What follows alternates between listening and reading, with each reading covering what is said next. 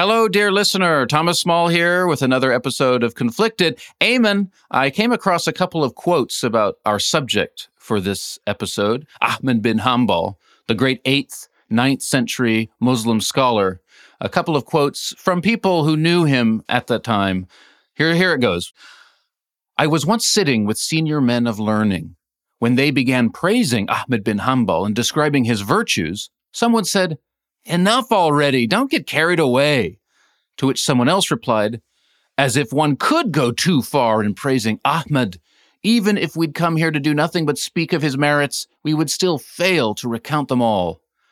I've never seen anyone like Ibn Hanbal or anyone tougher to stand up the way he did with people being flogged and executed. He was persecuted and hounded all those years, but he stayed the course." What a classical veneration of Ahmed bin Hanbal. And in a sense, he deserves the respect that is shown by those scholars who got together to praise him and to heap such praise on him because of what he did. And what he did still reverberate to this day. Yes, absolutely. We're embarking on a 2-episode exploration of Ahmed bin Hanbal's fascinating life. We're going to be focusing on his relevance for today. We're going to be telling his story. It's amazing. Let's get into it.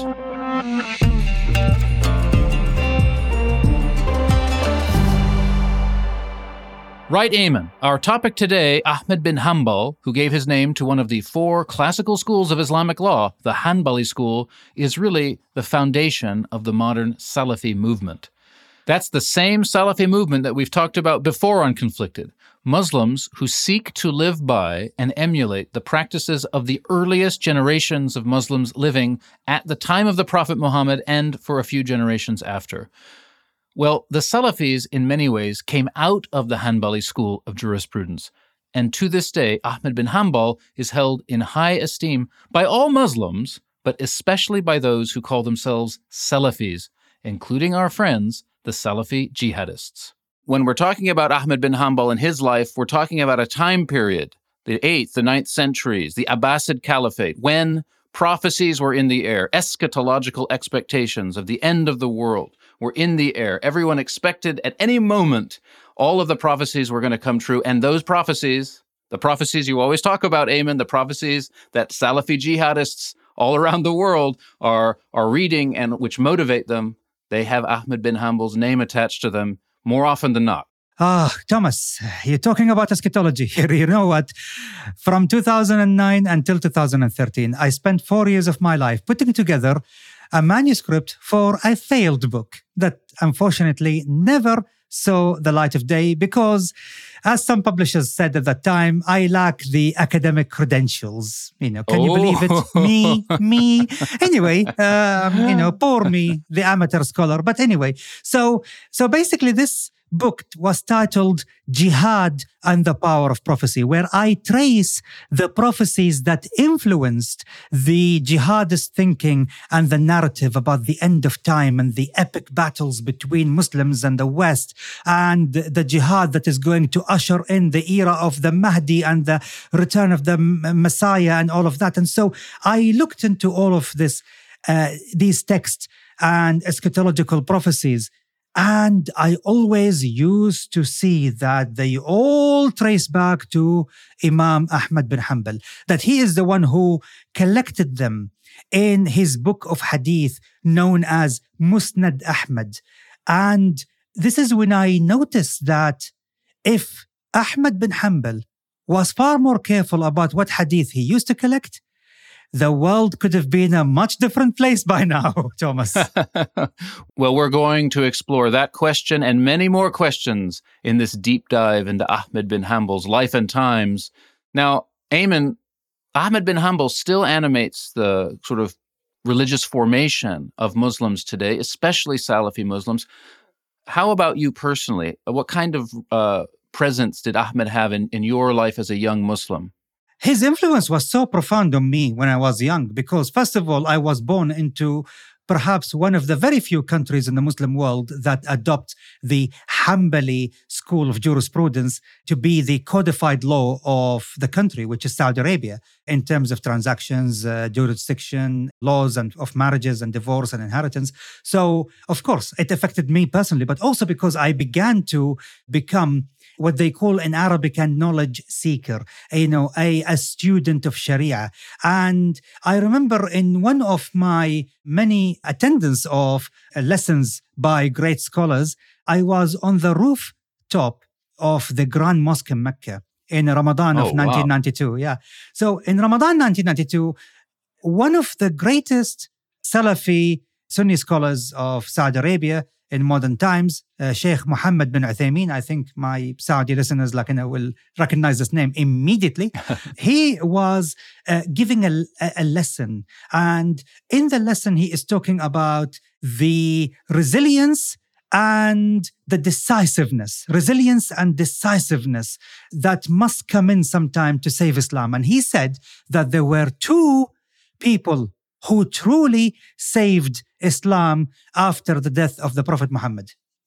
The first one was the Caliph Abu Bakr, when he, after the death of the Prophet Muhammad, decided to fight the apostates, the tribes that had recanted Islam and returned back to paganism in Arabia. He decided to fight them in order to re-establish Islam as the dominant force in the Arabian Peninsula. So he said, this action of his saved Islam from disintegration. And then he said the second person credited with saving Islam was Ahmad bin Hanbal, when he stood against the mihna, which we will talk about later, the mihna of the creation of the Quran, which is a theological question that tore apart the Muslim world during the life of Ahmad bin Hanbal in the second and early third Muslim century. That is the climax of our story. Ayman, let's not give the game away too soon. So let's get started. Let's go back in time to the year 780 AD. That's 164 Hijra, 164 of the Muslim calendar. Ahmad bin Hanbal is born. Now, just to put that into context, for Christian listeners, this might help. So Ahmed stands relative to Muhammad and the beginning of Islam in the same sort of relation that Origen, the great church father of the 3rd and 4th centuries AD, stood in relation to Christ. That's the kind of era we're talking about. So the memory of the initial revelation, the first generation, the second generation, even the third generation after the prophet, they're dying or dead. And now the community is needing to consolidate and codify that memory to determine what the religion is. Or, in a more secular terms, so Americans might sort of think of it this way. So if we think of the beginning of Islam as the American Revolution in 1776, Ahmad bin Hanbal is born during FDR's presidency and dies in the year 2011. So, people say, Ahmad bin Hanbal is from early Islam, but we need to put that in perspective. I mean, no one would call 2011 early American. And, just like in America today, 200 and bit years after its founding, there's, the question, what is America? What is the Constitution? What is the right relationship between the people and the government, between the president and the Congress? All of these questions are being contested right now in America. The same thing was going on in the 9th century, the beginning of the 9th century, during Ahmed's time. And he would play a leading role, possibly the leading role, in defining what Sunnism would become, which was still in development at that time. Today, the majority Islamic position, Sunnism, then in development. It was by no means certain that the Sunni party would prevail. Remember, Thomas, that up until the year 100 of the Hijrah, of the Islamic calendar, it was a taboo to write the hadith, the sayings of the Prophet Muhammad, that the only religious text that can be written is the Quran, and that's it. It was kind of agreed that it was forbidden to write the sayings of the Prophet Muhammad, and that the sayings of the Prophet Muhammad and his actions need to remain as part of this collective memory of the Muslim community. And oral tradition. Yes, oral tradition. And oral tradition was very strong, amongst the Arabs, even before Islam. So the hadith And the sayings of the Prophet Muhammad remained purely oral tradition until the year 100. This is the time when people started saying, let's write them down. And this is when the tradition of so-called hadith collection started to emerge. Ahmed himself stands as part of that transition from an oral to a written culture within the hadith. He himself was not entirely comfortable with writing things down. He did write an immense amount of hadith, but you get a sense from him that he always felt a little bit bad about that. Like, by writing the hadith down, you opened the door to a kind of codified, hyper-rationalized engagement with the hadith, which in fact did happen down the line. And he probably wouldn't have been happy about it. And yet, down the line, one such school of hadith codification, juristic rationalization, was given his name, the Hanbali school. Indeed. And, for someone who was shy about writing the hadith, he did write a lot, 27,600 of them. He sure did. Back to 780, Ahmed bin Hanbal is born. He's born into a family of warriors and governors. His ancestors had participated in the initial Arab invasions of the Sasanian Empire, the great Persian Empire of late antiquity. They had participated in the conquest of that empire, and then had positions as governors in cities in Iran, in Khorasan, and what is today Central Asia. So he comes from an illustrious family of Arab conquerors and governors. But he himself is born in Baghdad. Now, Baghdad we think of as the great city of classical Islam, the great capital of the Abbasid Caliphate. But of course, in 780, when Ahmed bin Hanbal is born, it was brand spanking new. It had just been built. Absolutely. It was just out of the boxes, as we can call, and it was built precisely to be the capital of this new Abbasid dynasty, a dynasty which Ahmed's family supported during the uprising against the previous dynasty, the Umayyad, and overthrew them. And that's why, Ahmed bin Hanbal, in opposition to the other founders of the other three schools of jurisprudence, was an Abbasid man through and through. And he was born in their capital. And, you were talking earlier about prophecies, the end of the world, eschatology.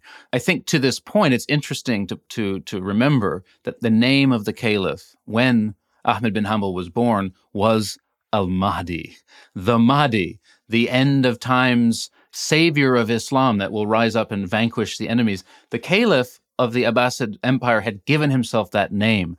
That means something. Indeed, because of course, the Abbasids used eschatology, fabricated most likely, but anyway, that's my opinion, but used fabricated eschatology in order to overthrow the Umayyads, to galvanize the Muslim world behind them, and to usher in a new era. And the legacy and the remnants of these prophecies would influence, of course, the mindset of Ahmed bin Hanbal as he is growing up in Baghdad.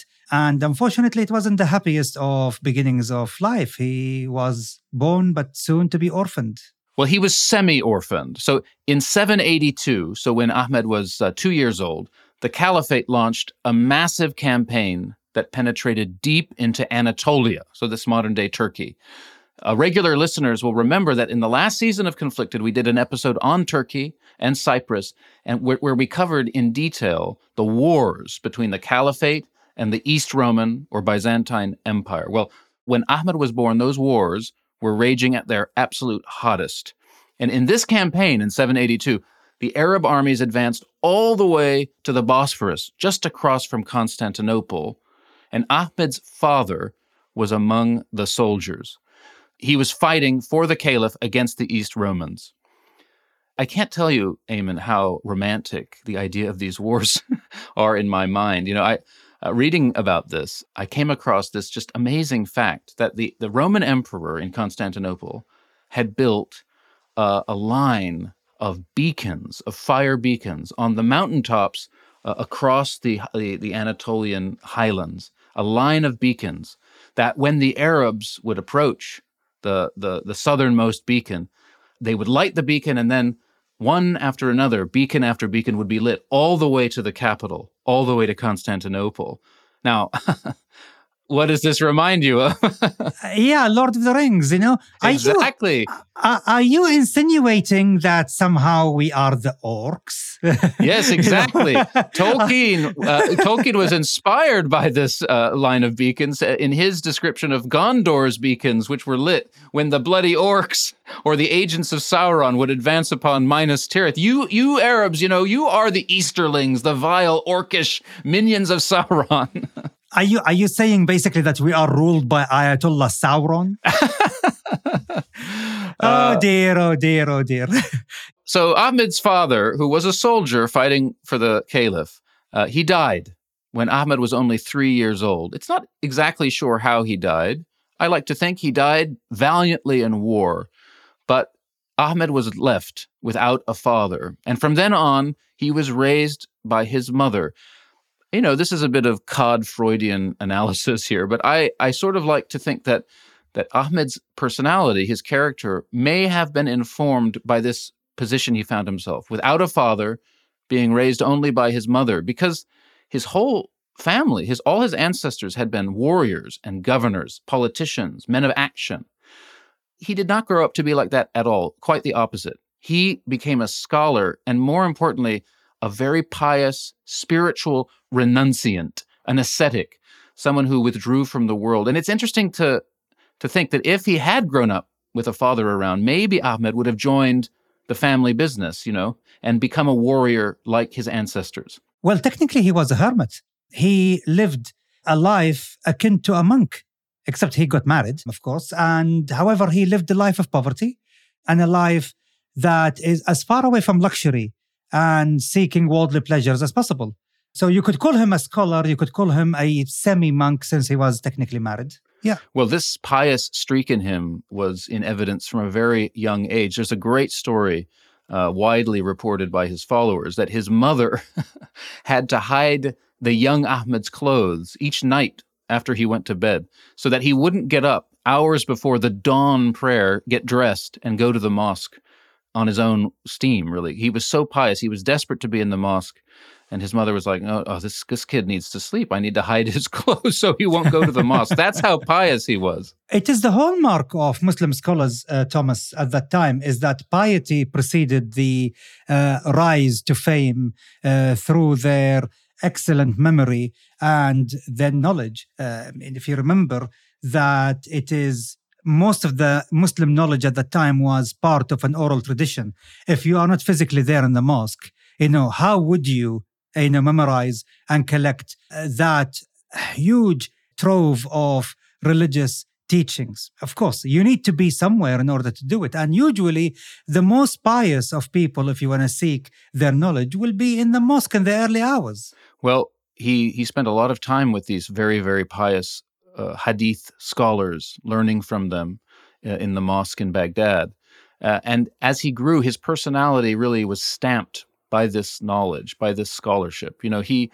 He had a great seriousness about him. He was very, very much always aware of the fear of God, aware of death as an ever-present possibility, aware of the last judgment, aware of standing before God and being forced to make an account of his life. He was a serious, quite melancholy soul in a way.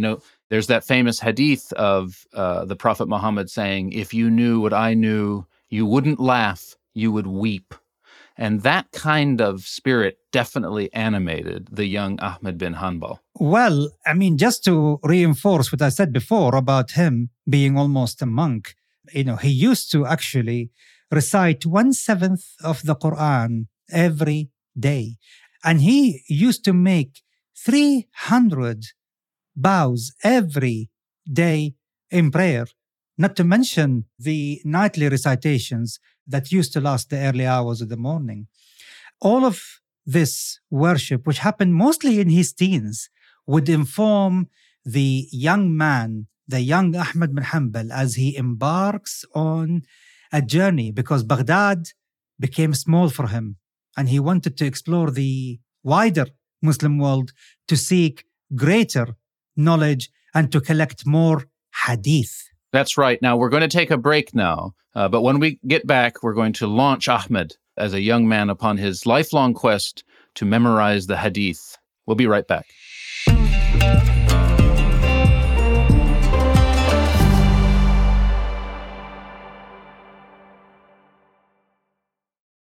Welcome back, conflicted listeners. We are still talking about Ahmed bin Hanbal, the great 8th, 9th century Muslim scholar. When we left him, he was 18 years old, about to leave Baghdad and travel the Muslim world, gathering hadith, to memorize hadith. He left Baghdad. He first went to Kufa in Iraq, and from there to all the other major centers of the Islamic world in the Middle East at that time. Basra, Mecca, of course, Sana'a in Yemen, Damascus in Syria, even to cities along the Byzantine frontier. He traveled widely, sat at the feet of great and renowned hadith scholars, men who had memorized sayings of the Prophet Muhammad, sayings of the companions of the Prophet Muhammad, and he built up an incredible repository of hadith in his memory. Absolutely. In fact, Thomas, the traveling to seek hadith and to collect these fragments of the saying of the Prophet Muhammad from one city to another, and from one village to another, and from one school and seminary to another, was a tradition. Not only a tradition, in fact, it was an act of worship. It was an act of reverence, in order to go and to preserve and to protect that collective oral holy memory coming down through the generations, from the Prophet Muhammad.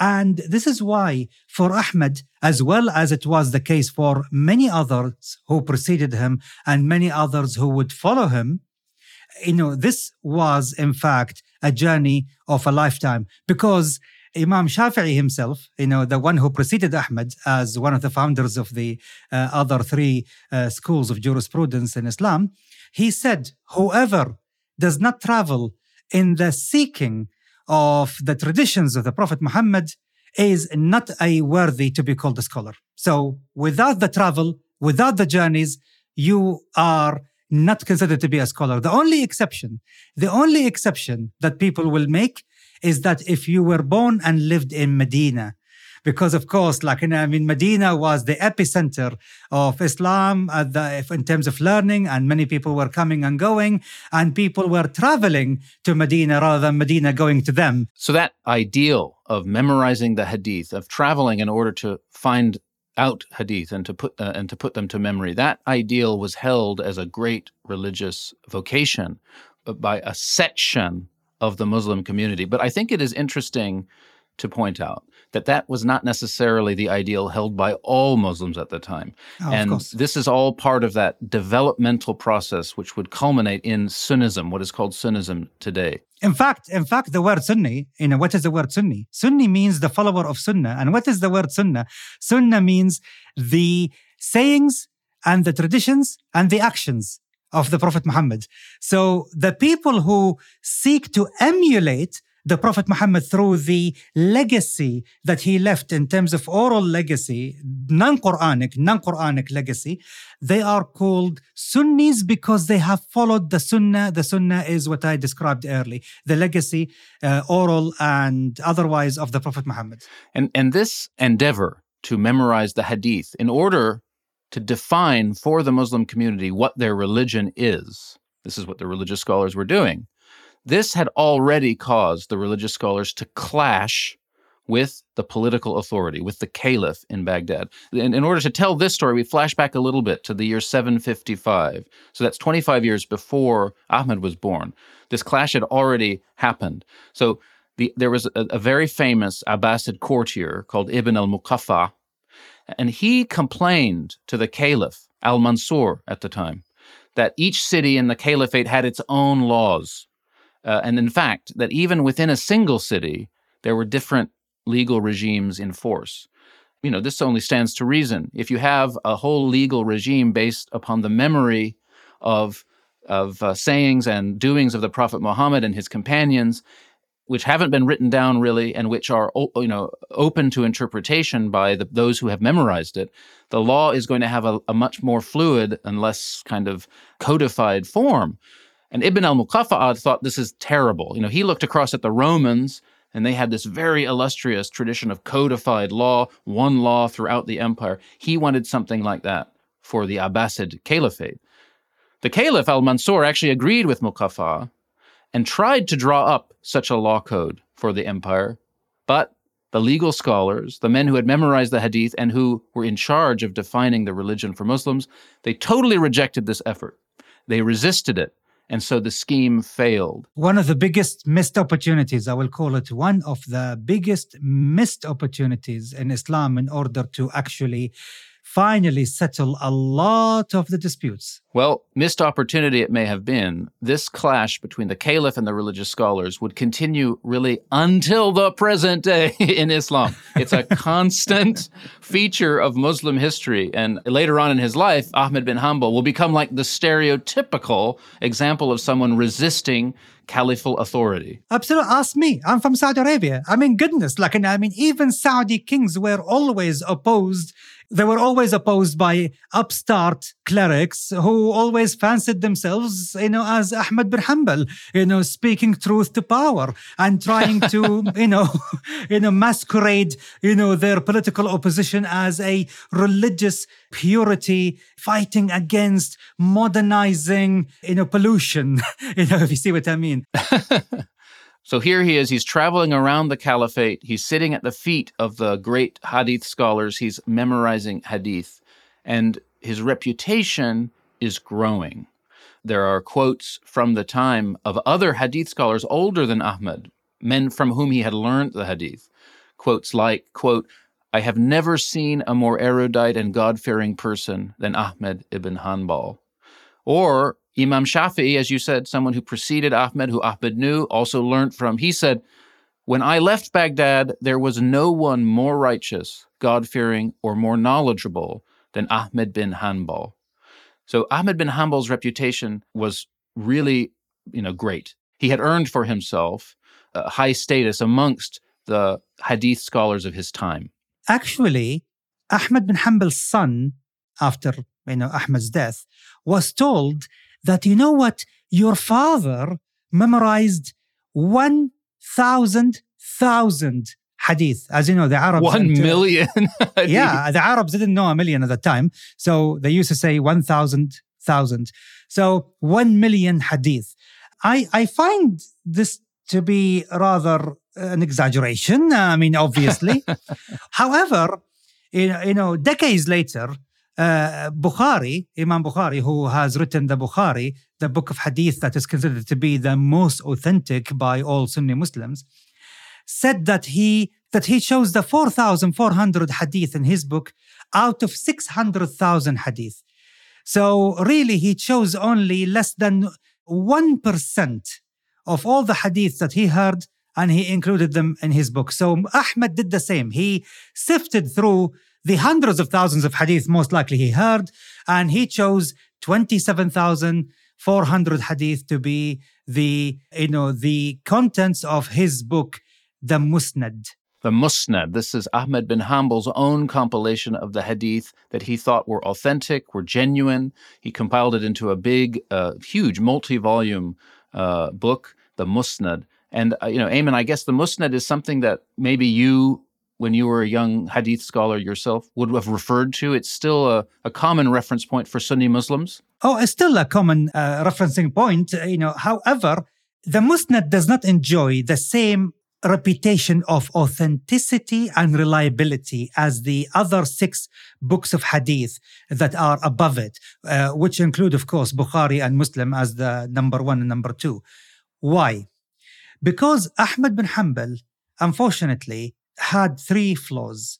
The first flaw is that he was extremely trusting. So he did not have the level of personal skepticism that maybe the person in front of him had political motives. Maybe the person in front of him is at the end of his life and maybe he had dementia or Alzheimer or Parkinson's or whatever basically that could have ailed him, and therefore his memory is not as solid as he might think, as well as the fact that there could be people who were bribed, people who actually had nefarious motives in order to insert into the religion something that wasn't there. But nonetheless, he just, persevered and was really taking hadith from people at face value. That's the first error. The second error is the fact that he did not apply any skepticism into the text. So someone would narrate to you a hadith, and this is an example. There is a hadith where he narrated, where he is talking about the Prophet Muhammad saying, "Oh, from my family, there will come Al-Mansur, Al-Hadi, and Al-Mahdi." Oh my God, these are, three caliphs of the first, out of the first four of the Abbasid caliphs. And of course, this hadith, was narrated during the time of the Abbasid rebellions, when already they had these nicknames, Al-Mansur and Al-Hadi and Al-Mahdi. So, wait a minute, isn't that too convenient? He brushed over that because he was literal. He did not apply any skepticism to the text. He was literal. In other words, if this is what the hadith say, and I believe that the person who narrated this hadith is genuine and authentic, then who am I to question the hadith? Yeah, it was part of his pious stance, really. He just thought it was humble to give everyone the benefit of the doubt, especially, it must be said, like the companions of the Prophet and the followers of the companions, those first two generations of Muslims. Ahmed, like many Sunnis to this day, he just assumed that the companions and the followers didn't misbehave. They didn't do things bad. He held them up to a very high moral standard and assumed that of them. And this stance of piety that he adopted kind of marries with this general skeptical attitude and this unwillingness to use personal, rational speculation to sift through the material and reach definite conclusions based on rational principles. He was a literalist. He read the hadith. He said, well, who reported this hadith? Oh, that guy, he's a good guy. We got to believe it. We must. It's an act of faith to believe it. Exactly. And this which lead to the third flaw in Ahmed's collection of the hadith and his methodology in doing so, which is the detachment from the political and social and economic environment that he was living in. The hadith is not narrated in a vacuum. Absolutely not. And therefore, he did not apply the skepticism of understanding that I am living through a tumultuous time, and tumultuous times always encourage people to fabricate things in order to spew propaganda and to support one side against another. Already there is a schism in Islam between Shia and Sunnis, the embryonic stages of Shia Islam and the embryonic stages of Sunni Islam. There is already a schism. So of course, lots of fabrications and lies will be flying around. So he did not take into account that many of the hadiths he was listening to actually were invented just 30, 40, 50 years ago in order to support the Abbasid rebellion against the Umayyads. And all of them were engineered and fabricated and narrated in order to support a particular side against another. And these hadiths are the hadiths that unfortunately seeped through the ages, thanks to Ahmed, to create the poisonous eschatology that is poisoning the minds of young people right now, about the Mahdi, the end of time, the black banners of Afghanistan, the black banners of Pakistan, the black banners of Khorasan, the Yemeni and the Houthis, Hezbollah's yellow flags. All of these things are actually in Ahmed's Musnad, and this is why you see, it wasn't his intention. He just, felt that as an act of pious purity, he must believe in the adala. The word adala means authenticity and integrity of the hadith narrators. And this was naive at that time because the detachment from what we call in Arabic, fiqh al-waqi'. What is fiqh al-waqi'?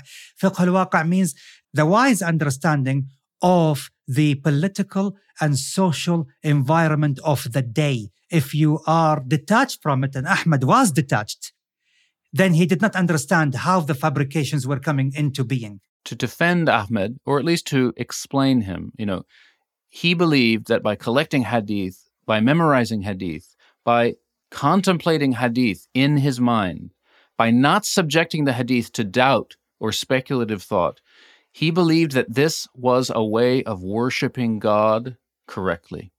Because in his mind, you worship God by following the law, you know the law by knowing the Sunnah, by knowing the Hadith, and constantly meditating upon it day and night. If you question it, if you subject it to rational speculation, to rational categories, you are interposing yourself and your own ego between the holy and divine words and memories of the Prophet and his companions and God and God's law, which is wrong to do. Thomas, the ever-present clash in Islam between, the rational thinking and the narration of the old traditions. How do you marry the two together? This clash will become the underlying cause of the climax of Ahmad's life, which we'll get to. One last point about his personality, who he was. I think I can imagine him quite positively. I have a kind of a positive view of Ahmad. He's clearly very humble. He's clearly very sincere. His embracing of poverty, his compassion and love for people was real, based on all of the reports from his disciples. However, this is also remembered of him. A disciple said of him, in matters of religion, his anger became intense. He loved in God, and he hated in God. This kind of gets back to what we were talking about at the end of the last episode, Eamon, between this kind of part of Islam that I often find a bit difficult to understand, the idea of hating in God, of becoming angry and intense when you see something not in accordance with the law of God.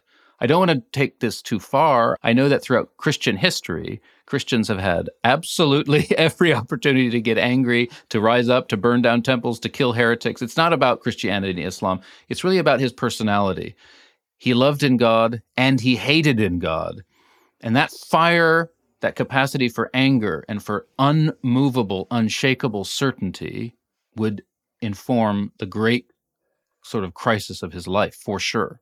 So when Ahmed was 40 years old, he stopped his travels and he settled down in Baghdad. He began compiling the Musnad. He began attracting a number of disciples around him, teaching them hadith, passing on the wisdom he'd learned.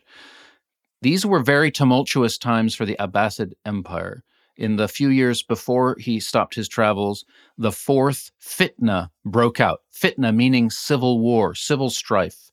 The fourth fitna, as it is known, broke out between the Caliph Al-Amin and his brother Al-Ma'mun. This is a fascinating, wonderful, dramatic story in its own right. Hopefully one day, Eamon, we can do an episode just on it. Indeed. The upside of it is that the brother, Al-Ma'mun, overthrew Al-Amin and became caliph in his place. This is another example of how the things that we see happening in the Muslim world today, the conflicts we are always talking about, are as old as Islam. You often say, Eamon, that Islam today is going through a civil war, a fitna, contested between who is going to rule the Islamic community, who is going to speak with that authority, how is Islam best interpreted in terms of its relationship to politics, its relationship to morals, its relationship to social cohesion. This has happened again and again, and in Ahmad's life, it happened during the fourth fitna. Indeed. And this is why the 6-year civil war between Al-Ma'mun and Al-Amin culminated, most importantly, in Al-Ma'mun winning the war. Now, why Al-Ma'mun won the war? Simple.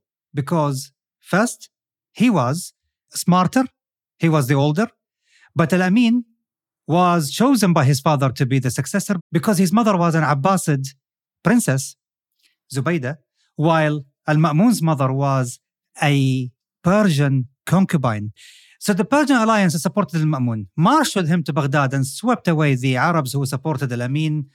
And this is, in my opinion, marks the end of Arab hegemony over the Muslim world, it being replaced by first the Persians and later the Turks. And this is the last time the Arabs had a greater say in the affairs of the Muslim world. This is the moment. The rest of Ahmad's life will be spent, in a way, responding to this development. As you say, this movement away from an Arab-dominated to a more Persianified dominated culture within the caliphate. And in fact, around this time, Ahmed composes a number of creeds, a number of explications of what he believes Islam is to be. And in one of these creeds, he actually lists a number of heretics, a number of heresies, heretical groups. One of those groups that he lists are known as the Shu'ubiyya.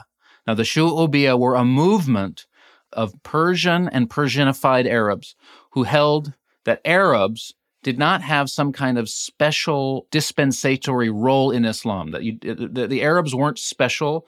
Islam was for all people, that there was nothing particularly special about Arabs or their language, Arabic. Now, it's funny, this to us, I think today, that strikes us as quite reasonable. Islam is a universal religion. Obviously, it doesn't, God loves everyone, blah, blah, blah. But in fact, Ahmed stood against this idea, and he said, no, the Arabs are special and their language is special. And of course, that makes sense if what he thought the most important part of the tradition was memorizing the Arabic language, reports of the Prophet and his companions. Arabic Indeed. Is so important. Yeah, and a Shu'ubiyya, by the way, we were taught in school in Saudi Arabia that the Shu'ubiyya was a racist, exclusionist movement. That's what we were told, that it was directed at the Arabs, not because it was trying to build an inclusive Muslim society, but to build an exclusive society for the Persianate and for the Persianate Turks. Well, it's fascinating. As I say, these things from Ahmed bin Hanbal's life resonate today. Islam in the Muslim world has been stamped by certain features throughout its history. They come back again and again. That's why knowing the history helps us understand the present. That's what we're trying to do for you, dear listener.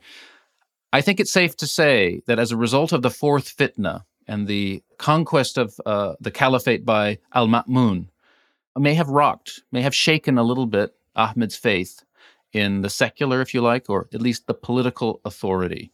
He began to develop a little bit more of a reserved attitude towards the caliph and towards the government. He believed more and more that it was a mark of piety to refuse to have anything to do with the government. And in fact, he was often put forward by supporters as a great candidate to become a qadi, to become an official judge for the caliphate, and he always refused. More and more, he didn't want anything to do with the government. And that's where we're going to leave him now in this episode. There he is. He's memorized 1 million hadith. He's got a great reputation as a man of learning, a man of piety. He loves in God. He hates in God. He has renounced anything to do with politics in his single-minded pursuit of holiness. And yet, just around the corner, something was going to happen that would rock the caliphate and would lead Ahmed directly into the belly of the beast, standing in front of the caliph himself, having, almost alone, to defend, as he saw it, true Islam. We're going to cover this story in the next episode of Conflicted. It's a doozy. Can't wait to share this with you. See you then. See you.